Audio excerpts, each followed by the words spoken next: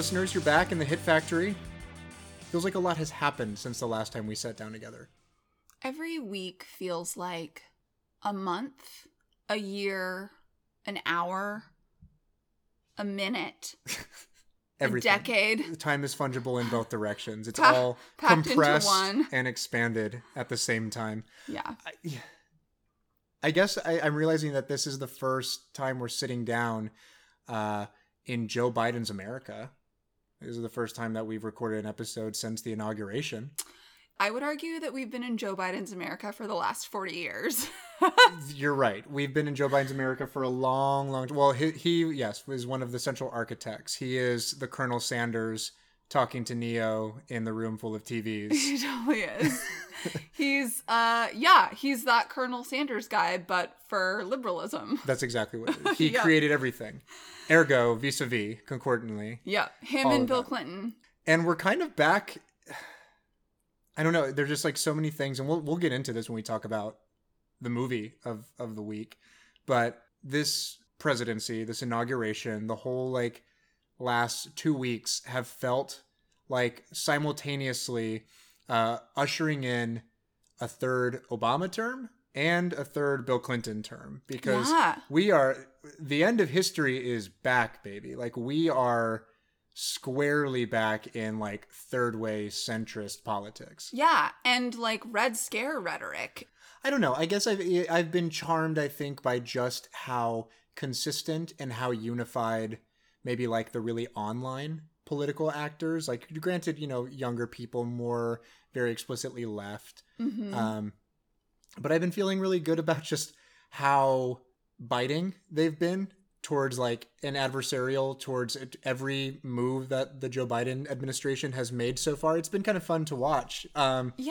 Especially in the face of like so much like lib shit from blue like, checks and like the media. Weird. It's that same like tendency of like extreme fetishization. When we talked to Megan Day back in November prior to the election, we asked her the question, if and when Joe Biden takes office, like what next? What should we do? And she said pretty straightforwardly and simply, we should fight. We should pose an adversarial force and push forward things that we believe in. We should not relax. So the bitingness that you're talking about, it isn't acidity for acidity's sake. What it really is when you dig into these conversations is scrutiny and accountability. Right. It's the accountability that everyone claimed on the internet that they would be constantly sort of leveling at the Biden administration. It's literally the thing we said we would do. It's the thing that all of the liberals, who were bullying people into voting for Joe Biden were championing, which is like vote him in and then push him left, vote him in, hold them accountable. And we're seeing kind of by and large that rhetoric was designed purely to like uphold the sort of specter of any sort of left movement from, quote unquote progressives, especially a lot of them who are part of that sort of media elite and that collective of people who I don't think ever had any real interest in doing that. But well, the cultural relief is really intoxicating, right? Yeah, it is. There's something so like dreamy and attractive about this idea of like getting to exhale. I've had, several people in my life sort of say how much relief they're feeling and sort of ask me if I'm feeling the same thing. And I'm honest in the sense that I respond and say, I'm certainly happy that our big wet maniac president is gone and not in the White House anymore. Right.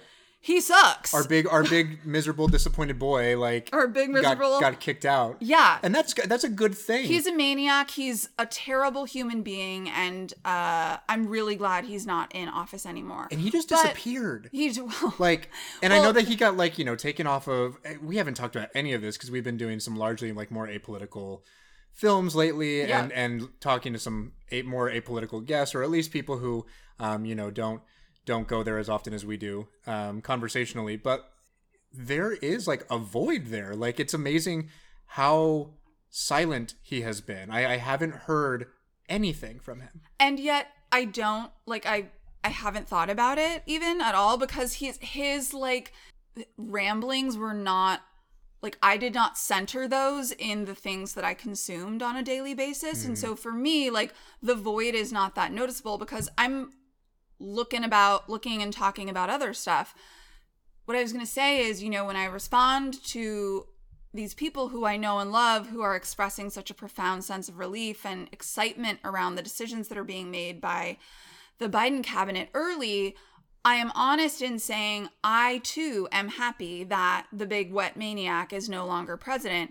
But that sense of relief that you're feeling is not one that I can necessarily say I feel as profoundly as you, because sure, the cultural relief is there, right? Of this idea of order, sort of moral order, right, on a cultural plane of existence. But the structural problems have not changed. I still have so much anxiety about how many people don't have enough to survive in this country. Yeah. And it's not to say, like, everyone's like, oh, give him a minute. I'm like, okay, well, Joe Biden's been in our government for 40 fucking years. Right. And so this is not his first rodeo. I mean, Killer Mike had a great response to that, right? Where, like, people were like, he's been president for 6 days. He's been president for 7 days. He's been president for 8 days. And it's like, no, he's been a politician for 40 years. The dude has been here for 40 years. So that, I think, is just an ignorant argument. And what I have said to some of my friends in response is, I can sort of access that relief that you're talking about to a certain degree, but it's really important to me that relief does not become ignorance. There's such a slippery slope with the center. I think it's really easy to conflate a sense of normalcy because we have a person who isn't screaming at Twitter and just saying terrible shit all day, every day, that on the surface things feel normal, finger quotes, and that can lead to complacency, and that ultimately leads to ignorance of the true problems that ail this country. And it's such an easy thing to slide back into. And I'm not saying that the people I've been speaking to are guilty of that. It's more just something that I'm remaining vigilant about, because I think things for the most part haven't changed for me on a day-to-day basis, right? Like, my life still looks and feels the same, relatively speaking. And that is a privilege. I am a privileged person that, like, from one president to the next, my life hasn't changed from today and 2 years ago. Well, but therein lies kind of like the contradiction at the heart of that same accusation or that same criticism that gets leveled at people on the left or people online who are being really critical of the Biden campaign or the Biden administration right now, which is on the day of the inauguration or even the day after waking up, they hadn't done anything yet. And I saw this large outpouring of people commenting on what a weight it felt was lifted from them and how they realized how tense they've been for 4 years. And it's like, well, if your life is literally the same today as it was yesterday, in the sense that the Biden administration has only been in office for, 12 hours, then what you are saying there is like that feeling that you felt, that sort of like animating ambient sense of dread and anxiety was just that. There was nothing actually material behind it. There was nothing that was actually affecting you in any sort of profound way in terms of your well-being or your quality of life. Yeah. That you felt bad. Have you had healthcare for the last 4 years? Have you had enough food for the last 4 years? Have you had money in your bank account for the last 4 years? I mean, for most of the people who, had their needs met and then some, it was the taste problem, the cultural problem, and a lot of, not to downplay it, also a lot of the discord that has been sowed by that man. Mm-hmm. But not necessarily... Which we can't understate. Like, there is, I mean, thousands of people, hundreds of people maybe, like literally broke into the Capitol building less than a month ago and destroyed shit and put people in danger and people died. Like, that is a serious thing. And that was a byproduct of the discord that was sown by the former president. And like, that is a real thing. Like, that is absolutely a reprehensible bad thing. But also a byproduct of all of the people and institutions and companies, if we're going to get into it, that enabled it for the last 4 years and then some. And now all of these platforms and organizations coming out and canceling Trump, or, you know, not saying you can't make donations to Proud Boys anymore. Great. Like, where the fuck were you 4 years ago? Where the fuck were you 2 years ago? It's total trash. And I'm just like, I'm so, like, I have such a raised eyebrow with all of it, and not even a raised eyebrow, but just like a stink face, because I'm like, no, you don't get to sit there and act like you are doing the right thing when you had a chance to do the right thing for a long, long time, and you didn't, because it didn't serve your material needs. It didn't prove profitable for you to deplatform these people. Totally. But it doesn't, I mean, there's certainly still a level of like liberal sycophancy that like will come to the forefront anytime anything bad happens to anybody, like in this sort of hard right-wing cohort, whether it's the president or whether it's, you know, QAnon people or the Proud Boys or any of that. Like, people will triumph those things as absolute goods. And by and large, like, yeah, I think that they're correct. Like, Twitter has absolutely, you know, the right and maybe the responsibility to deplatform someone like Donald Trump when he said the things he had. But doing that thing when it's politically expedient and financially expedient for you doesn't make it a moral and ethical decision. And it should be noted too that like they're still functioning as a platform by and large for a ton of Q people who have like found their way back on the platform, that they're no longer attempting to moderate in any way. And you've got crazies in fucking Congress right now like Marjorie Taylor Greene, who is like a big time QAnon conspiracist. She was just in the news this week for confronting and being extremely physically and verbally assaulting towards Cori Bush. And she's an absolute loon. Like, she made up some shit about how like the California fires were started by like a space laser that's owned by the Jews. And like, she's insane. And she's insane. Part of our government. And she's an elected official.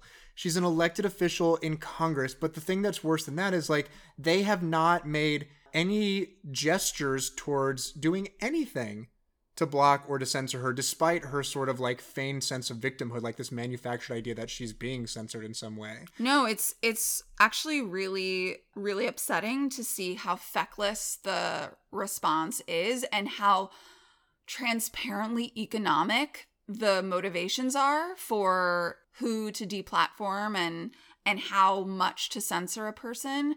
And I guess my point in bringing any of this up, or I don't even know if I did bring it up, we just started talking about it. We started mid-conversation. You can't lay the blame solely at your feet for this one. But I think it's really important for people whose day-to-day lives have not changed all that much, that we acknowledge that. And rather than, you know, deriding it, which is certainly an easy thing to do, I'm guilty of that, I think it's like important to understand that gives you a certain amount of responsibility to be more vigilant about how engaged and entrenched in the issues you actually are, knowing that you have a certain level of privilege that allows you to be insulated from them. Like, just sort of bringing up pretty horrifying but very telling statistics about the state of our country currently and the state of most people, most working class people across races, sexualities, ethnicities. I'm surprised at how many people I know who consider themselves political are surprised by those statistics. Well, it's designed that way too. Totally. You know, those numbers are by and large either normalized or completely downplayed in most media outlets, most channels of like information that we have. Yeah. I think that this is like a good jumping off point into sort of the larger kind of thesis and why this film that we picked for today feels pertinent, which is this sort of feigned sense of normalcy, or these like sort of gestures towards normalcy that's not really there, right? Something that was so prevalent in the 90s, you know, this idea of the end of history, this idea of apoliticism and third way sort of like centrists, triangulated politics that are about like a norm, a status quo, and that by and large preserve that thing to the detriment of most people while elevating an elite class that has always benefited from these things. We talked about this a lot, as you already alluded to in our conversation with Megan Day when we talked about You've Got Mail. This is another movie from 1998. It's There's Something About Mary, directed by Peter and Bobby Farrelly. And this one also does the same thing. It presents a world that is sort of post-politics and post-cultural sensitivities. In the sense that it just like tries to completely disarm and sort of shake you out of your kind of calm sense of normalcy by presenting you with a lot of really egregious, offensive, grotesque things. But the way that it presents those things and sort of the lens with which we view a lot of those things is very telling in this movie. I want to get into all of that and talk about it. I do want to just briefly talk a little bit more about this sort of like idea of normalcy as it pertains today. Because I think that you're right. I think that a lot of people that we know aren't doing this out of any sense of maliciousness. They're not doing it as a way of, you know, simply just like, I don't think that they thought they were lying when they said that, you know, kind of vote Joe Biden and hold him accountable. I think a large part of it is that there is a certain level of comfort and normalcy and just this sort of like air of a lack of hostility happening. And it's happening a lot in the media. I'm glad you're catching me up on news, because this has been another like week or 2 weeks where I've been totally offline except for a few fleeting moments. No, absolutely. So I'm getting all of my hot goss through you. Right. And I don't want to spend too much time on this because I do want to actually talk about the movie. I don't want to talk too much about the stock market or GameStop or Robinhood or any of that shit, because there's a lot of people who are way more informed, way smarter than us who have already talked about it. But I think that the response to it has been part of this growing idea and this growing sort of bubble of everything is fine, everything is normal, stop worrying. Not only stop worrying, but stop being angry about stuff. Absolutely. And, you know, it goes back to this sort of like liberal philosophy of just like a politics of punishment and a politics of sort of finger pointing, you know, and not ever investigating or doing anything that's sort of self-reflective or critical. A lot of the things that the Trump administration was, you know, targeted for and criticized for during his, you know, 4 years are things that the Biden administration is also already doing. The way that it's being met by the press, the way that it's being met by some people who are more in that centrist category is kind of dumbfounding. Jen Psaki is the name of the press secretary right now.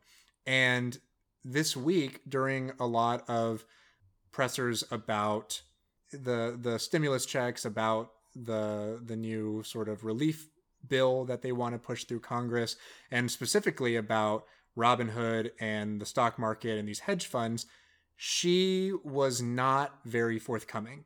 She did not have clear answers, and she also didn't relay any new or significant information about Biden or Team Biden's position on the matter. And yet, as I was saying, Max Burns, who is a columnist and like senior writer for the Daily Beast, tweeted this exact thing. And I just need to read it because it was... I almost became the Joker in this moment. He said, Jen Psaki is living proof that you can effectively dodge questions without resorting to lies, personal grievance, or manufactured victimhood. And it was this thing that was just like... Oh my God. And it was just like the least adversarial thing I could possibly think of from, you know, this sort of like fourth estate, the idea that these people are meant to hold these people accountable. He was actually triumphing the fact that Jen Psaki was really good at dodging questions and doing it in a nice way. That she actually did a great job not answering anything. That she didn't say anything. And then there was like this other sort of like, you know, media outlet who does some like videos and journalism who, tweeted something out that was like, every time Jen Psaki dunks on a journalist, we're going to call it a Psaki bomb. Oh, God. And her name is spelled P-S-A-K-I. So it's like hashtag, she got a hashtag Psaki bomb. But it's another one of those things where it's like, you spent the last 4 years, you're talking about manufactured victimhood. Like you spent the last 4 years, like every single time anybody from the Trump administration was even remotely mean to you or dodging or kept you at a distance, or calling out the media in some way. There was victimization happening, right? And they were like, we're under attack. Yes. Journalism needs to be protected. God. It's pretty gross. And another thing about this too is, this is the only thing I'll say about the stock market situation. Psaki was asked specifically about Janet Yellen, the Treasury Secretary. Made history, first woman to ever reside as the head of the Treasury. All good things. She seems like a smart lady. But she, like a lot of these entrenched liberals, has a lot of deep ties to Wall Street. Wall Street. She has been paid almost $1 million over the last couple of years by Citadel, one of the financial backers of Robinhood, like one of the people that holds most of the, like who finances most of Robinhood. One of these, I don't know if they're a hedge fund or just like a financial institution. I don't know what to call them, but Citadel is the name of this thing. And she has a lot of deep ties to them. She's made tens of millions of dollars in speaking fees talking to Wall Streeters behind closed doors. And when asked if she would recuse herself from sitting on any sort of like council or team that would oversee regulating these hedge funders who shorted GameStop and lost a bunch of money and then were, sort of bailed out by a lot of their financiers. The general comment, and I'm paraphrasing here, was sort of like, no, she's not. And she also like earned and deserves that money. So don't worry about it.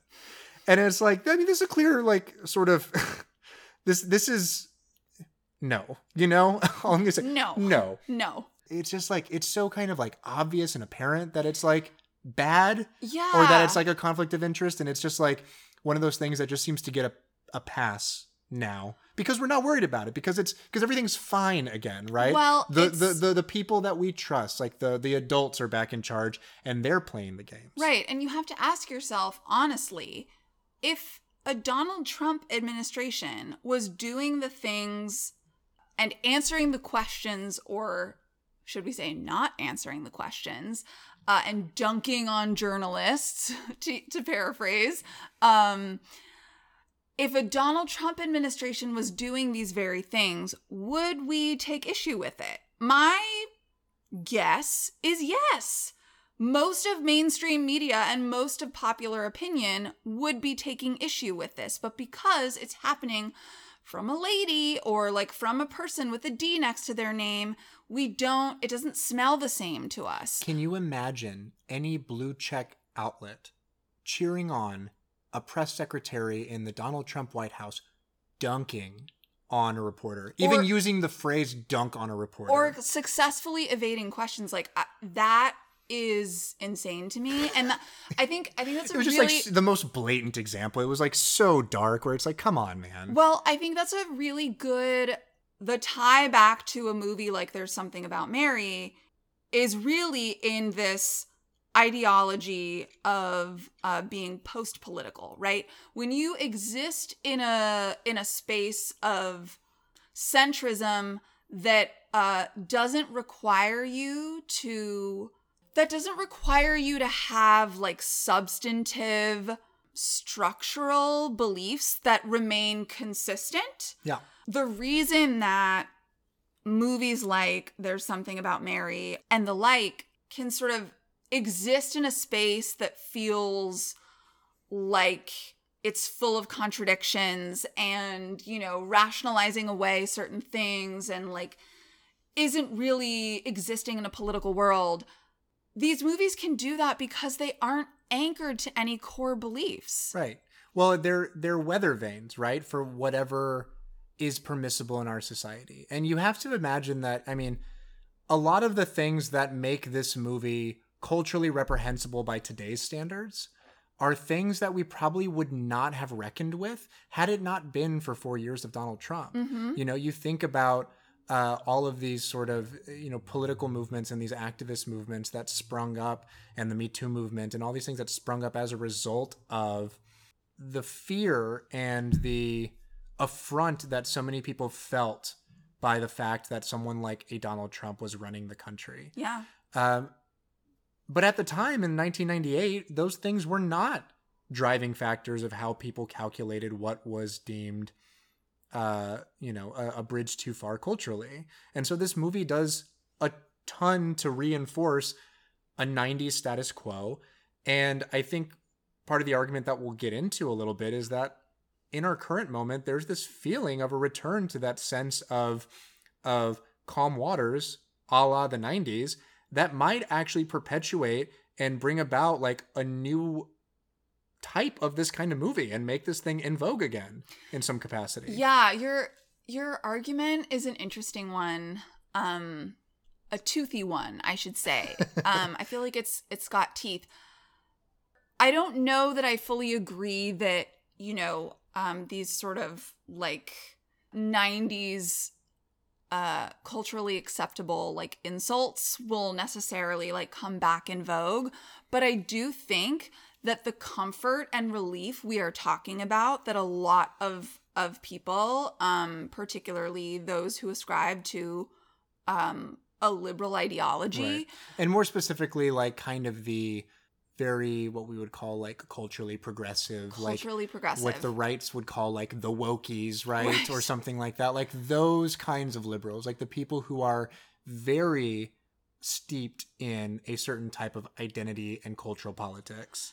I think that the relief that's coming for those people, and that those people are already really fervently expressing, is potentially going to lead to some laxness, right? I do think you're right that there is the sort of necessary end there, or a necessary outcome there, is people may be feeling less offended, right, by certain things, because we don't have this, you know, terrible actor in our faces, you know, behaving reprehensibly.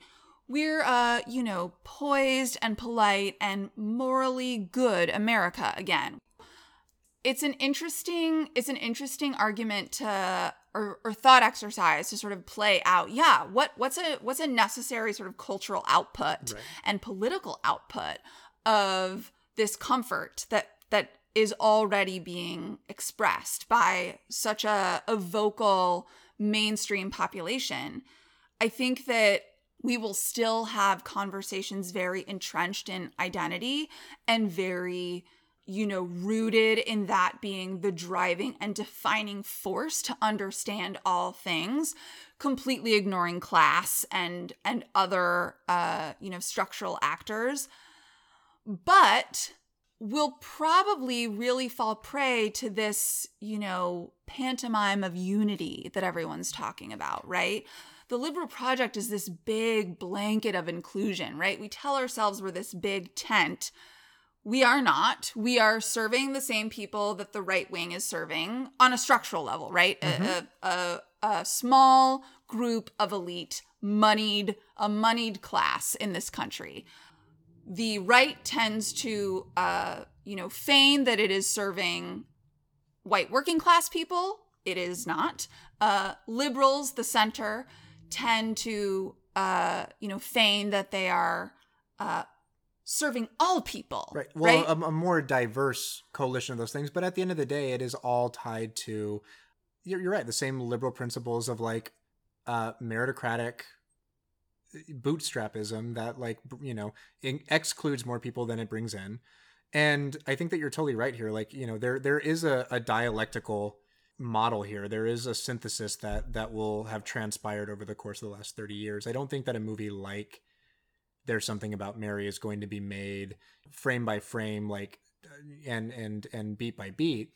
But I think that we are going to, like you said, start seeing things get more of a pass. Mm-hmm. I think that, like, people's cultural sensitivities and specifically feelings around who is the targets of our comedy is going to be there's going to be a release there. There's going to be a little bit of catharsis to where it will feel okay to a broader public to laugh again and to laugh at certain sort of core groups that would otherwise generally be displayed exclusively as victims and really held up as untouchable in this kind of broad field of comedy. I think you're so right. And I think that is expressly a manifestation of the fungibility of liberalism. This thing that we're talking about, which is that it can be anything and nothing and everything all at once, right. because it isn't anchored to any substantive ideas or machinations.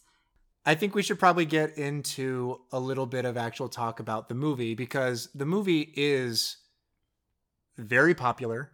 I saw it when I was a much younger person than I am now. I know that you did as well, Carly. Mm-hmm. And I think most people saw this movie. Like, I remember being shown scenes of this film by my parents before I was allowed to watch the whole thing, because I wanted to know what it was that they were finding so funny. And they're like, well, we're not going to show him the ear jizz scene, and we're not going to show him like the Frankenbeans, but we'll show him like the dog stuff, right? Mm-hmm. Where like the dog is electrocuted and the dog is, flies out the window. And those scenes are really funny. Oh my God. Legit LOLing, like laughing out loud, guffawing at that dog scene. I think that the dog scenes are, and they come back to it so often that it is genuinely the funniest part of the movie. It really is. But there's a lot of fun stuff here that is like bizarre and grotesque and offensive in a lot of ways that, again, to a much more sensitive constitutions would read as completely unacceptable by today's standards. Or on the flip side, I was thinking about this, as we were sort of unpacking like all of the offenses that this movie makes. There's also a point of view in which you could kind of like, where this movie checks off a lot of liberal like litmus tests for inclusion. I'm not saying it does so without problems, but I think, the fact that there's like an interracial marriage in this movie. Right. And there's used as a point of a joke. And Keith David winds up being the only black character, I think, in the entire movie. Totally. I am not making the argument that these things are done like with a level of sensitivity, but rather that like oftentimes, again, bringing this back to the cabinet analogy, it's like, oh, that person's there, check, right? Without investigating, oh, well, is that person actually going to do the work of, supporting the people that I am assuming they're representative of? And what does it say about me that I see a, Asian woman and like assume that she has the interests of women and, Asian Americans? Like, what does that say about me, right? Right. My point is, I think if we're approaching this movie from the same mindset that a lot of people are approaching President Biden's cabinet, it checks a lot of boxes. Yeah. If you don't investigate it further and say, like, that thing actually doesn't have the policies that support black people, and or that thing actually does, like, make a really uncomfortable racial joke, right? Right. And, I think that your mileage with the movie actually like really depends on how much you believe the Farrelly brothers endorse any of the behaviors of the characters that they portray. And so like, I was listening to one of the few kind of culture podcasts that talked about this movie that I could find from very recently, like, about a year and a half ago. And it was taking it from a feminist perspective specifically.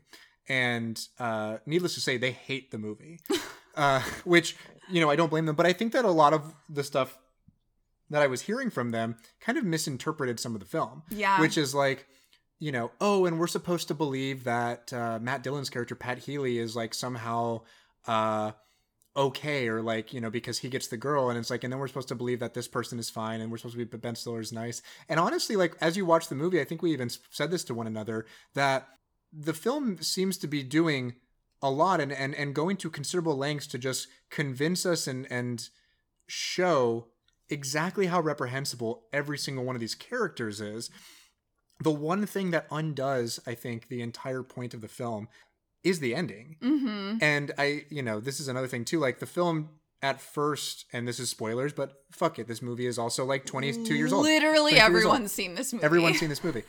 At the end of the film, like it ends in a particular way where like Brett Favre shows up and Ben Stiller's character, Ted, like decides to give Mary up. Because he realizes that he, just like all these other guys, aren't actually in love with this woman. They just have like built her up to be this perfect, ideal woman in their minds, and it makes them feel good to be with her. Yep. So he says, be with Brett Favre, and I'm going to walk off. And he's like doing a hilarious, like really heaving, like cry. Totally. And it's like, if this was the end of the film, this would actually be like a perfect ending, because it maintains, I think, the thematic through point, which is none of these people deserve happiness. And none of these people deserve Mary, right? Right. Yeah, I completely agree with you. The critiques you're bringing up, I think, are really missing that the directorial perspective here, the narrative, narrator's perspective is one of derision. Like, it is completely obvious that the Farrelly brothers do not think Matt Dillon's character is a good person. It is completely obvious that the Farrelly brothers, in writing this story, are doing a lot to communicate not only how reprehensible these people are, but also that the ways in which a lot of people dismiss this kind of behavior is also something to point out. Mm-hmm. Like, there was a scene, I can't even remember what it was, but where I remember sort of on this watch thinking like, oh, I hadn't noticed that before. And what I had noticed was the way the sort of conversation took place was such that I was very aware that this person was getting away with a lot, and that other people around this person, I think it was something with Matt Dillon's character. I wish I knew what the fuck I was talking about so I could make a real argument. But that the people around him were enabling a lot of this behavior. Mm-hmm. And I, for the first time in seeing this movie, several times over the course of many years, I was like, oh, yeah, I kind of get that they're not just talking about like how bad these specific people are, but also just like the ways in which people like this get away with bullshit all the time, and the ways in which people at large enable this kind of reprehensible behavior. Right. Like, one of the most central kind of themes of this is like the fine line between infatuation and like straight up like stalking. Yeah, like weird murdery tendencies. Right, totally. And I don't think that this film in any way characterizes the behavior of any of the people who go to like extreme lengths of like stalking Mary. I don't think that it says that those things are acceptable or okay. Ted is even like one of the few characters, like Ben Stiller's character, who really, elicits any sort of judgment about it and is really careful and cautious about it, feeling like he's being kind of a sicko while he's doing it. Yep. But so driven by it anyway. And like, I'm not saying that that's a good thing. I'm not saying that Ted's a good guy, but I don't think that the film necessarily thinks that Ted's a good guy. No. Again, until the end when he gets the girl. But it's also problematized too by a really fun thing that, again, I'm not going to say the name of this podcast because I don't want to call people out who are, peers doing this thing and doing the best they can, but they were very, very frustrated with the character of Mary and how stupid she was.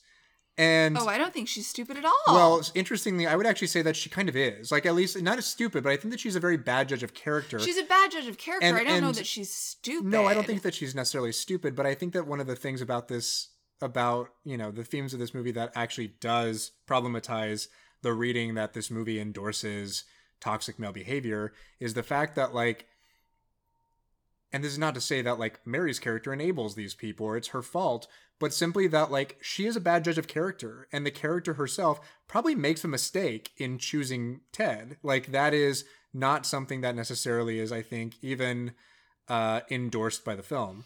Yeah, that's a fair point. And we have, a rubric by which to judge her judgment, right? Which is all of these men who she has taken up with previously who are awful. The fact that she, falls hook, line, and sinker for Matt Dillon's character because he, throws her some lines verbatim that are things she's said she's looking for in a man, and then albeit in a very kind of fucked up, offensive way. He uses the R word a lot. Yep, and that's all is needed for her to decide that this guy is great, right? And similarly with Woogie's character, whom we find out later in the movie that they, were sort of friends or maybe together in high school and college. Right. And then she had to get a restraining order. So yeah, I think you're totally right. That's a really good point that like we already know that she doesn't have the best judgment. And so it stands to reason that her not picking Brett Favre and not really knowing him well enough to know that like the thing that she was told about him was a lie says a lot about the fact that she's not actually really getting to know these people anyway and is just kind of operating on, surface level markers, and also strengthens the point you're trying to make that, she probably also makes the wrong decision in ultimately ending up with Ben Stiller's character. Although we're meant to believe that it is the right decision because he's the one who sort of selflessly has given her up. Right. However, I will say there's a kind of more complicated reading of the ending that I don't know if I was just like looking for it or if they were actually signaling it. That kind of presented his monologue at the end where he's doing the mea culpa and saying like, all of us just like are, putting you on this pedestal because we like the way you make us feel about ourselves and we don't actually love you. Like, right. Nor do we deserve you. He's saying all these great things, yada, yada. And then says, and that's why, what I really care about, Mary, is your happiness. And that's why I think you should be with Brett. For the first time in watching this movie, I was like, oh, is the movie trying to make me think that he did this strategically? Potentially. Like, I sort of got a whiff of that, and I was like, I don't know if I'm reading too much into that. Yeah. But there was a little bit of it that felt like he maybe knew that was what he needed to say. Right. The only thing that, again, counters that or brings into question the ending and what it's trying to say is that when he says goodbye to Warren, Mary's intellectually disabled brother, he pulls off his headphones and says goodbye to him. And we've already been told, because of a couple of comedic moments, that you cannot touch his ears because he gets very defensive, he gets afraid, and he'll lash out physically at you. And does this with everybody, including Brett Favre. And this is the first time that he trusts anyone to do so without physically attacking them. Yep. And it's just a very brief thing. And there's not even like, I don't even recall there being like a distinct cutaway in which Mary notices that happens. No, they don't linger on it at all. But it's almost there to kind of convince us that there is something sort of inherently pure about Ted's character, and that is why Warren trusts him. But again, it's the sword and the stone thing that I was bringing up, right? It totally is. The pure of heart. Right. It's Arthur and Excalibur. It's Thor and Mjolnir, or Captain America and Mjolnir, or whatever. Totally. But it's exactly that thing.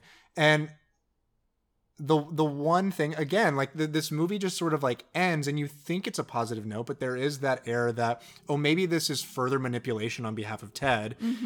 Exacerbated by the idea that like he is not crying like a real person cries. He's crying comedically, right? And like for effect. And that there's sort of the Greek chorus played by Jonathan Richman, who we will talk about more because we must. Jonathan Richman is the best part of the movie. Oh my gosh. I mean, one of them, but I just adore Jonathan Richman. He gets shot at the end of the movie, and like they break this sort of like it's supposed to be this sort of like fantastical Greek chorus sort of interlude that stands apart from the rest of the film.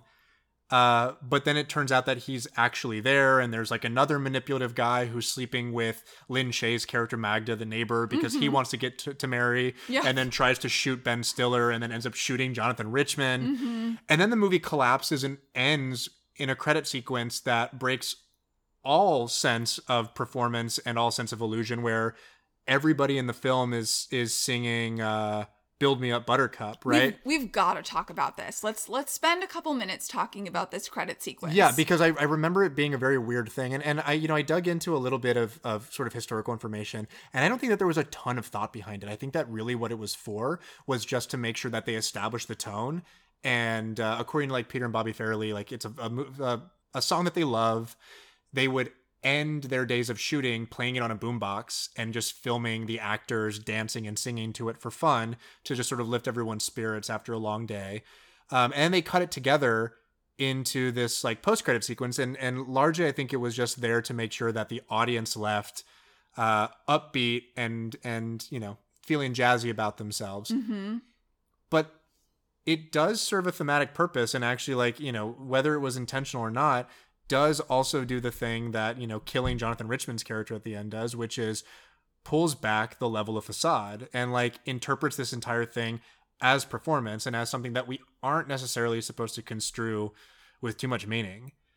So I don't know, like it's hard for me to get really up in arms about a lot of the more problematic decisions made on behalf of any of the characters when so much is done at the end to give the effect of this entire thing being play acting, make believe, pretend. I'm putting together now that the credit sequence is a really fitting proxy for this thing that we are talking about that is problematic about liberalism, which is that, the thing that centrism really allows you to do is like you can exist in this space where nothing has to necessarily have like tangible and concrete implications. Right. Or repercussions. None of this is real. Or repercussions. Right. And that you can kind of just say, like, we're all fine. Like, you don't have to get mad about any of this stuff. Like, it's all good. Right. It's funny that you mentioned that, because in the way that this film ends, and in the way that it does very much reinforce this sort of 90s and specifically like 98 sense of liberalism, it both pulls back and reveals the facade while also reinforcing the simulation. You know what I mean? Where it does both simultaneously. It shows you that the thing that you're watching is a falsehood, but also kind of lies to you about the nature of the reality that it's letting you back into, which is nothing is wrong, everything's happy-go-lucky, enjoy yourself. This is the end of history. Like, this is it. Like, we have won. Liberalism is like the end-all be-all. There is nothing to confront this. There are no other ways of life. Just embrace this thing. Yeah, you articulated that much more exactingly. But I think, watching the credit sequence, on this watch, I like looked at you, kind of had my mouth open and was like, what is this? Wait, what? Yeah. What is this? What? And I was agape for a reason. I had a level of discomfort with it because, one, I didn't necessarily remember that was part of the movie. And I do consider it part of the movie. It wraps everything in a bow. Like you said, purposefully or not, that's what it does. Yeah, it's inescapable. Like it is playing within a cut of, the final scene of the shot of the film where the little drummer boy is running away after Jonathan Richman falls in the water. But my discomfort also came with the fact that I didn't know how to feel about it. Yeah. And I think that is often like what's challenging about some of the public discourse that happens that feels kind of like contradictory, or not just contradictory, but also just like completely dehistoricized and like anachronistic and just like out of time and out of experience. And that's exactly what it is. Anachronistic is exactly the right word. That's the feeling I had watching this credit sequence, where I was like, am I supposed to be like happy about this? Right. Should I be investigating what's happening here? It's like, where does this fall in the movie? Like, is this apart from, or is this a part of? And yeah, you're right. I mean, it's really singular in its specificity, where like there are other films that do post-credit little sequences. Like in Old School, there are ones that do blooper reels at the end. So that's what I was going to say. But this isn't either of those things. This isn't either of those things. So at first you're kind of like, oh, this is like one of those sequences, right? Where it's like bloopers and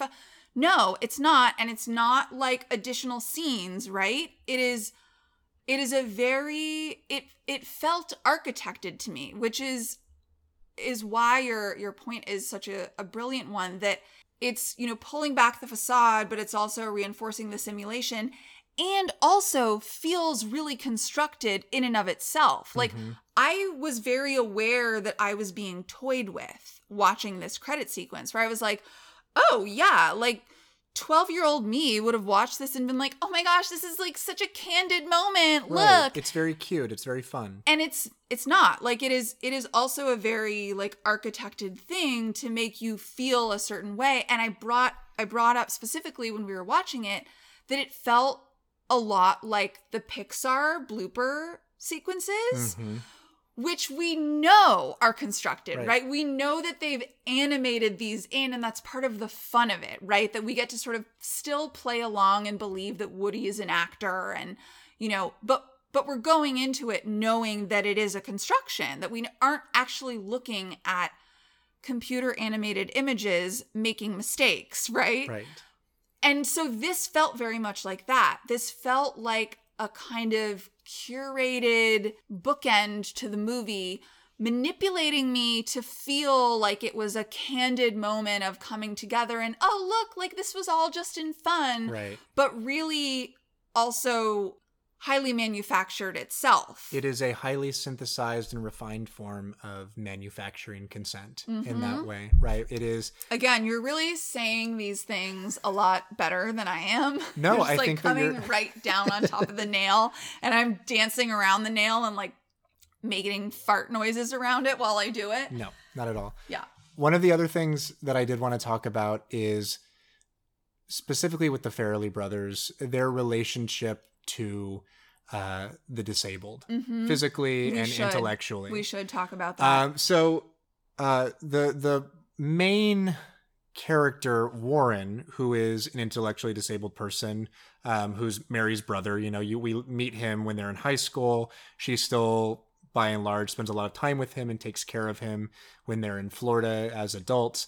He's played by W. Earl Brown, who we know as Dan Doherty from Deadwood. And Love him. I mean, unrecognizable in this, where like, I think I mentioned to you after the fact and like watched a small like, sort of like video about his method. If you can believe it, there is in fact a method behind how he portrayed this character. I mean, you can tell that there is a certain level of like earnestness and reverence with which he is approaching the character of Warren. Yeah. Well, and apparently the character is based on a real life intellectually disabled person named Warren who lived next door to the Farrellys. Right. He actually makes a brief cameo in the movie when Mary goes to like the camp for disabled people. When they're having a beach day or something, right? And she like brought them like burgers or something. Right. And he's one of the ones that like asks her to marry him. And she's like, oh, Dolores is going to be jealous or whatever.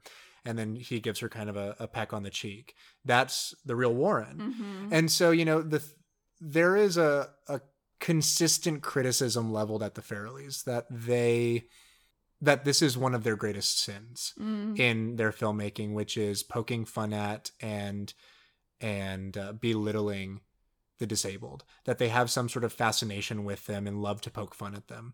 And I think that it's a thing that has seen some evolution over the course of their career.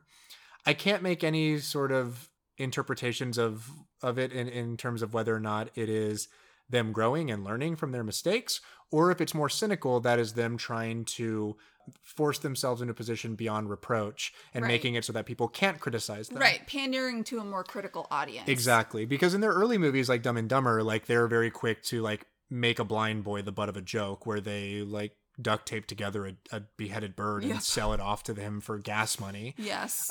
They do that. Right. And then in like Kingpin, he's missing a hand and they use that to a lot of comedic effect. In this movie, Warren is not played by an actual disabled person, and a lot of the disabled people in the movie are not played by disabled people, which is sort of an affront to a lot of activists and people at the forefront of the politics of disability and inclusion for those kinds of characters and their portrayal in film.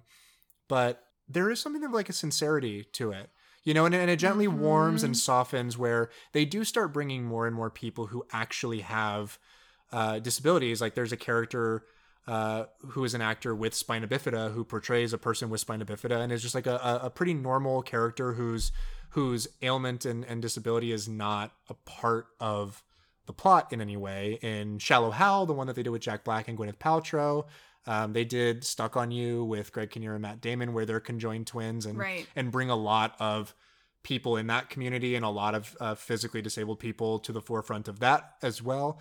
And it seems like there's almost like a thing that is, yes, a fascination, and yes, something that they haven't quite learned the sort of politically correct vocabulary for yet.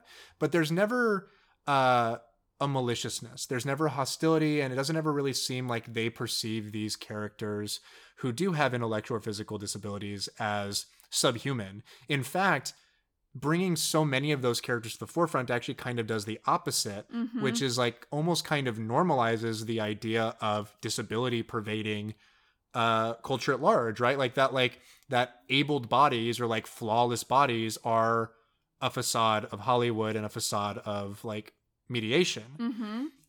So there's something interesting there for sure. I can certainly stand with the people who criticize this as being a little reductive in terms of their portrayal of a intellectually disabled person, and that there's just an actor without a disability portraying that person and kind of copying and making the motions and gestures and animating those things.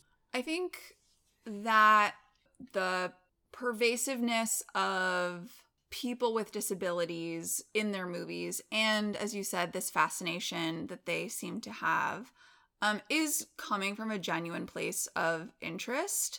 And like you said, not hostility. Like I've never felt that in any of their movies. And I love this idea of that, their efforts to bring more of those characters into their stories, even if they aren't necessarily doing it as like politically correctly as, the standard would be today. That in and of itself, as you said, does the work of kind of breaking down the boundaries that Hollywood puts for those people, right? Like those people don't populate our screens. They don't populate the universes that films make. Especially when you've got like a tall, thin, blonde, like beautiful Cameron Diaz and like a pretty normal, average looking like Ben Stiller, as and even like Matt Dillon, who are seen as attractive people, and when those characters are your main characters, and then you fill the rest of the screen with people who don't embody necessarily that same idea of cultural beauty and normalcy. Yeah, I think that does some like unspoken work. I think even in There's Something About Mary, whether they do this gracefully or not is certainly up for debate, but we are meant to cringe and also find it disturbing and disgusting when Matt Dillon's character refers to the people that Mary works with as retards. We are meant to like not swallow that. Right. And we're also meant to know that he fucking sucks, right? Like, so I think that is evidence of the fact that of their point of view. There is a certain level of physicality that pervades a lot of their movies, a lot of which is involving and dependent on people with some sort of disability. And so there's that on one side of the table. Right. But then on the other side of the table is that the characters who do not treat those people with respect and with, a level of just like basic human decency are not characters that we feel good about. Right. They're portrayed as bad people. They're portrayed as bad people. And specifically because of their treatment and perspective of people with disabilities. So, you know, I think that's what I think about that.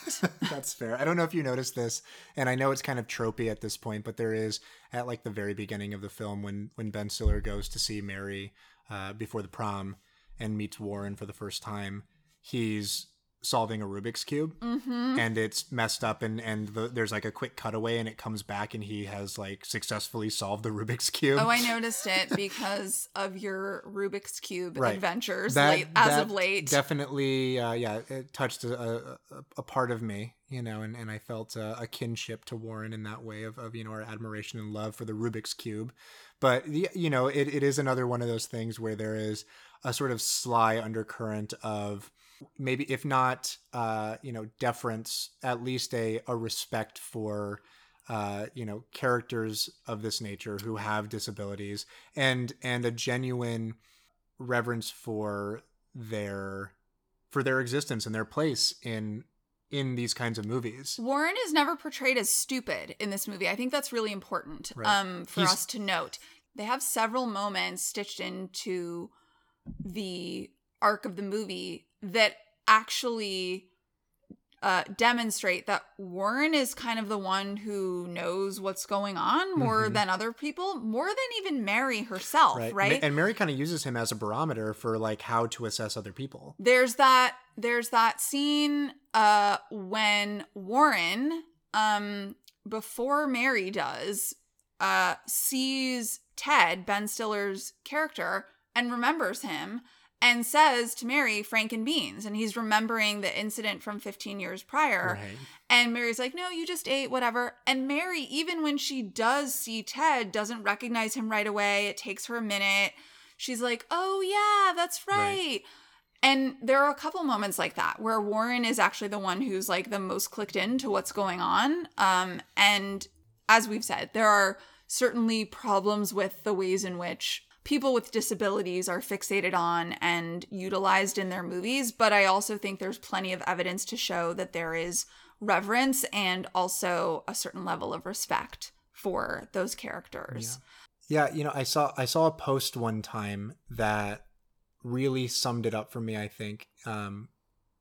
That said, you know, that the conversation around disability would be very different if abled people perceive themselves as only temporarily so. And I thought that was like a really poignant thing. And one of the things that I find fascinating about Farrelly Brothers movies, because I've seen a fair number of them, is how often I am presented with that consideration while watching, which is like a lot of these people, yes, may have been born this way, but a lot of these, the other people's circumstances were a byproduct of sheer accident in a lot of cases. And yeah, you know, I would like to hope that there isn't any cynicism there on behalf of the Farrellys.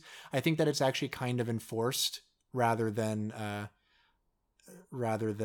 swept away or problematized in any way by the fact that Peter Farrelly directed Green Book and won an Oscar for it, where it just seems like they may be those people who are just like, you know, really, really clueless about like the cultural nature of the conversation happening. Yeah.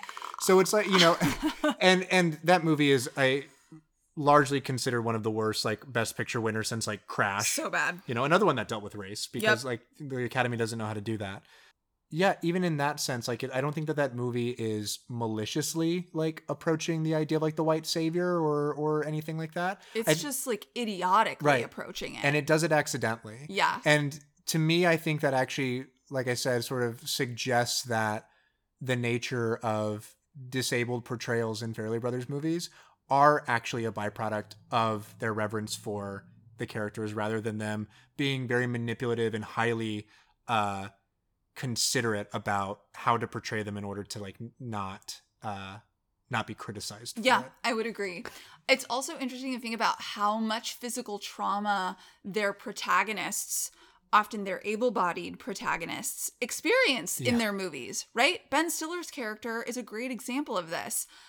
He gets beat to shit. He gets beat to fucking shit. He gets beaten up by a cop. He gets his Frank and Beans zipped up. The cutaway, by the way, to that like the fake The prosthetic balls is so... I'm thinking of it now, and I'm just like, yeah. I mean, he gets beaten up by Warren, and he's got a hook in his face. Like, there also is something to this idea that you're talking about of kind of like the precarity of able-bodiedness that they are doing something with. Mm-hmm. They are kind of really populating their movies with images and events that are predicated upon how precarious our like physical existence is, and how much injury could be caused to us at any given moment. Yeah. Sometimes with, laughter, and other times with some more serious consideration. Like when Jonathan Richman dies at the end of that movie. Which is a great segue into a conversation about our favorite part of the movie, Jonathan Richman. That shit's not funny.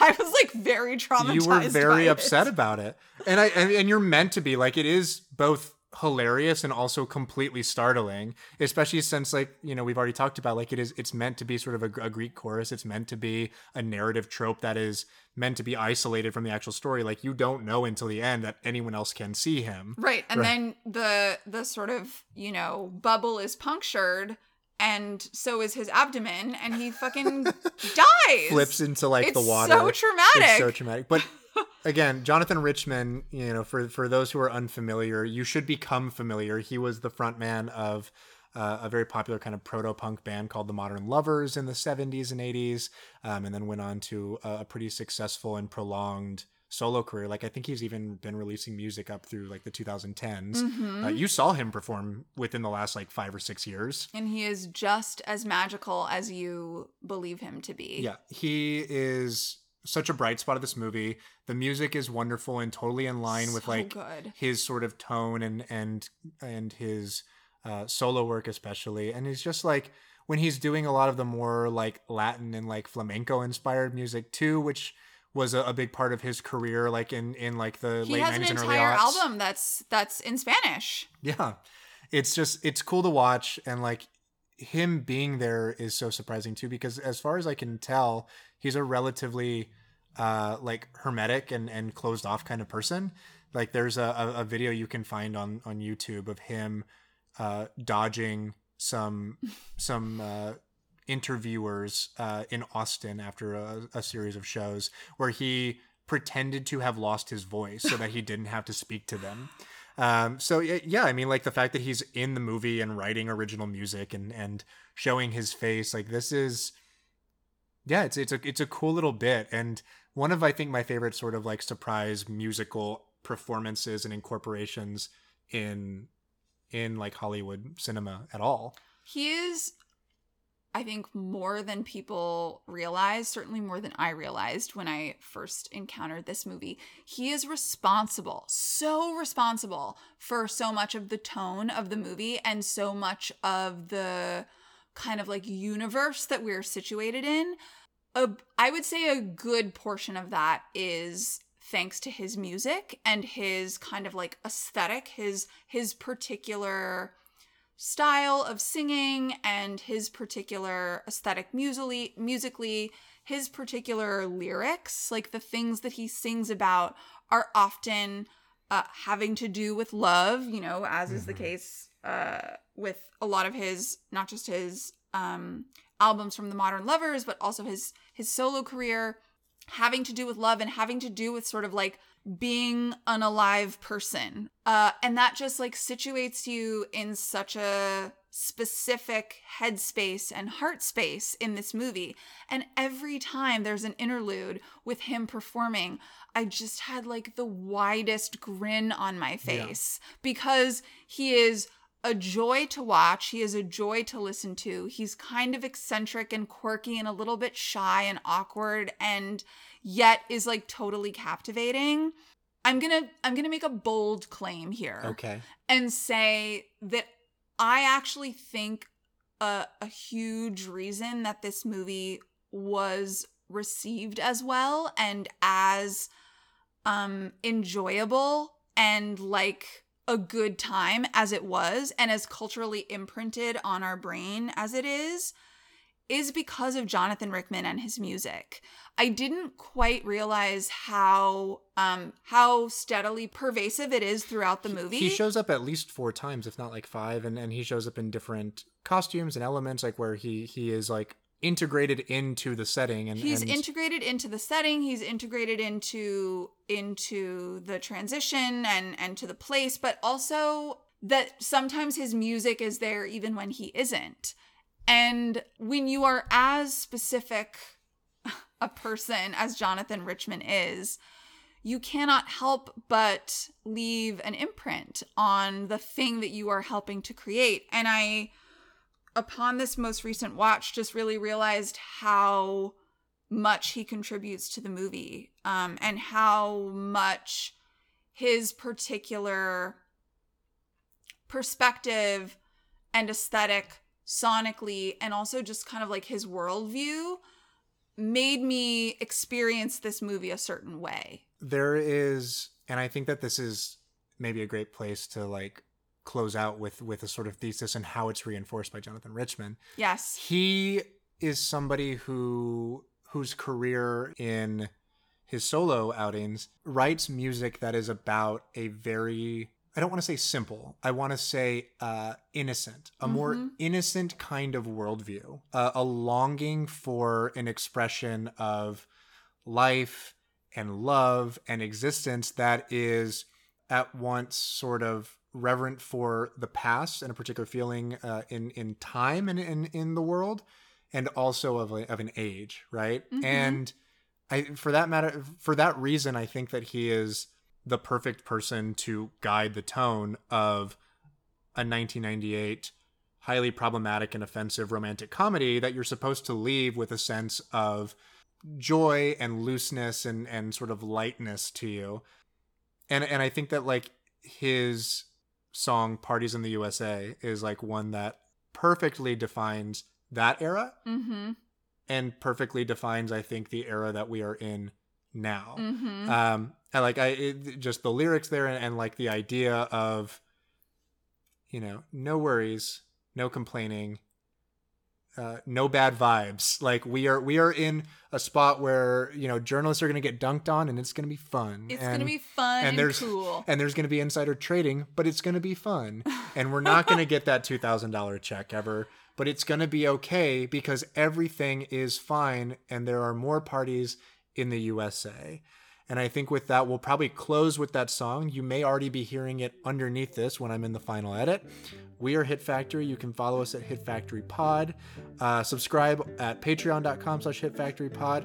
We're giving a bunch of money to Hotels Not Hospitals. If you haven't listened to it yet, listen to our introduction featuring activist Edna Kozacaro. And special thanks and shout out to our capitalist overlord, Linda. We will see you another time. Catch you on the flip side. No, we can't have those times back again, but we can have parties like there were then. We need more parties in the USA. We need more parties in the USA. Could there be block parties about which I don't know? Maybe they're in neighborhoods where I don't go. Could there be all these parties down some little lane with potato chips sitting there and guitars playing? We need more parties in the USA. Well, my friends were having a party round about 9 o'clock. Round about 9 o'clock. Down in Huntington Beach when the police knocked. Well, my friends were just quiet down. They were just drinking coffee and talking. But the officer said someone called up's complaining. Everybody get walking. He said, go home, go home, go home, go home. He said, go home, go home, go home. And that's no good for parties in the USA. That's no good for pop, pop, pop.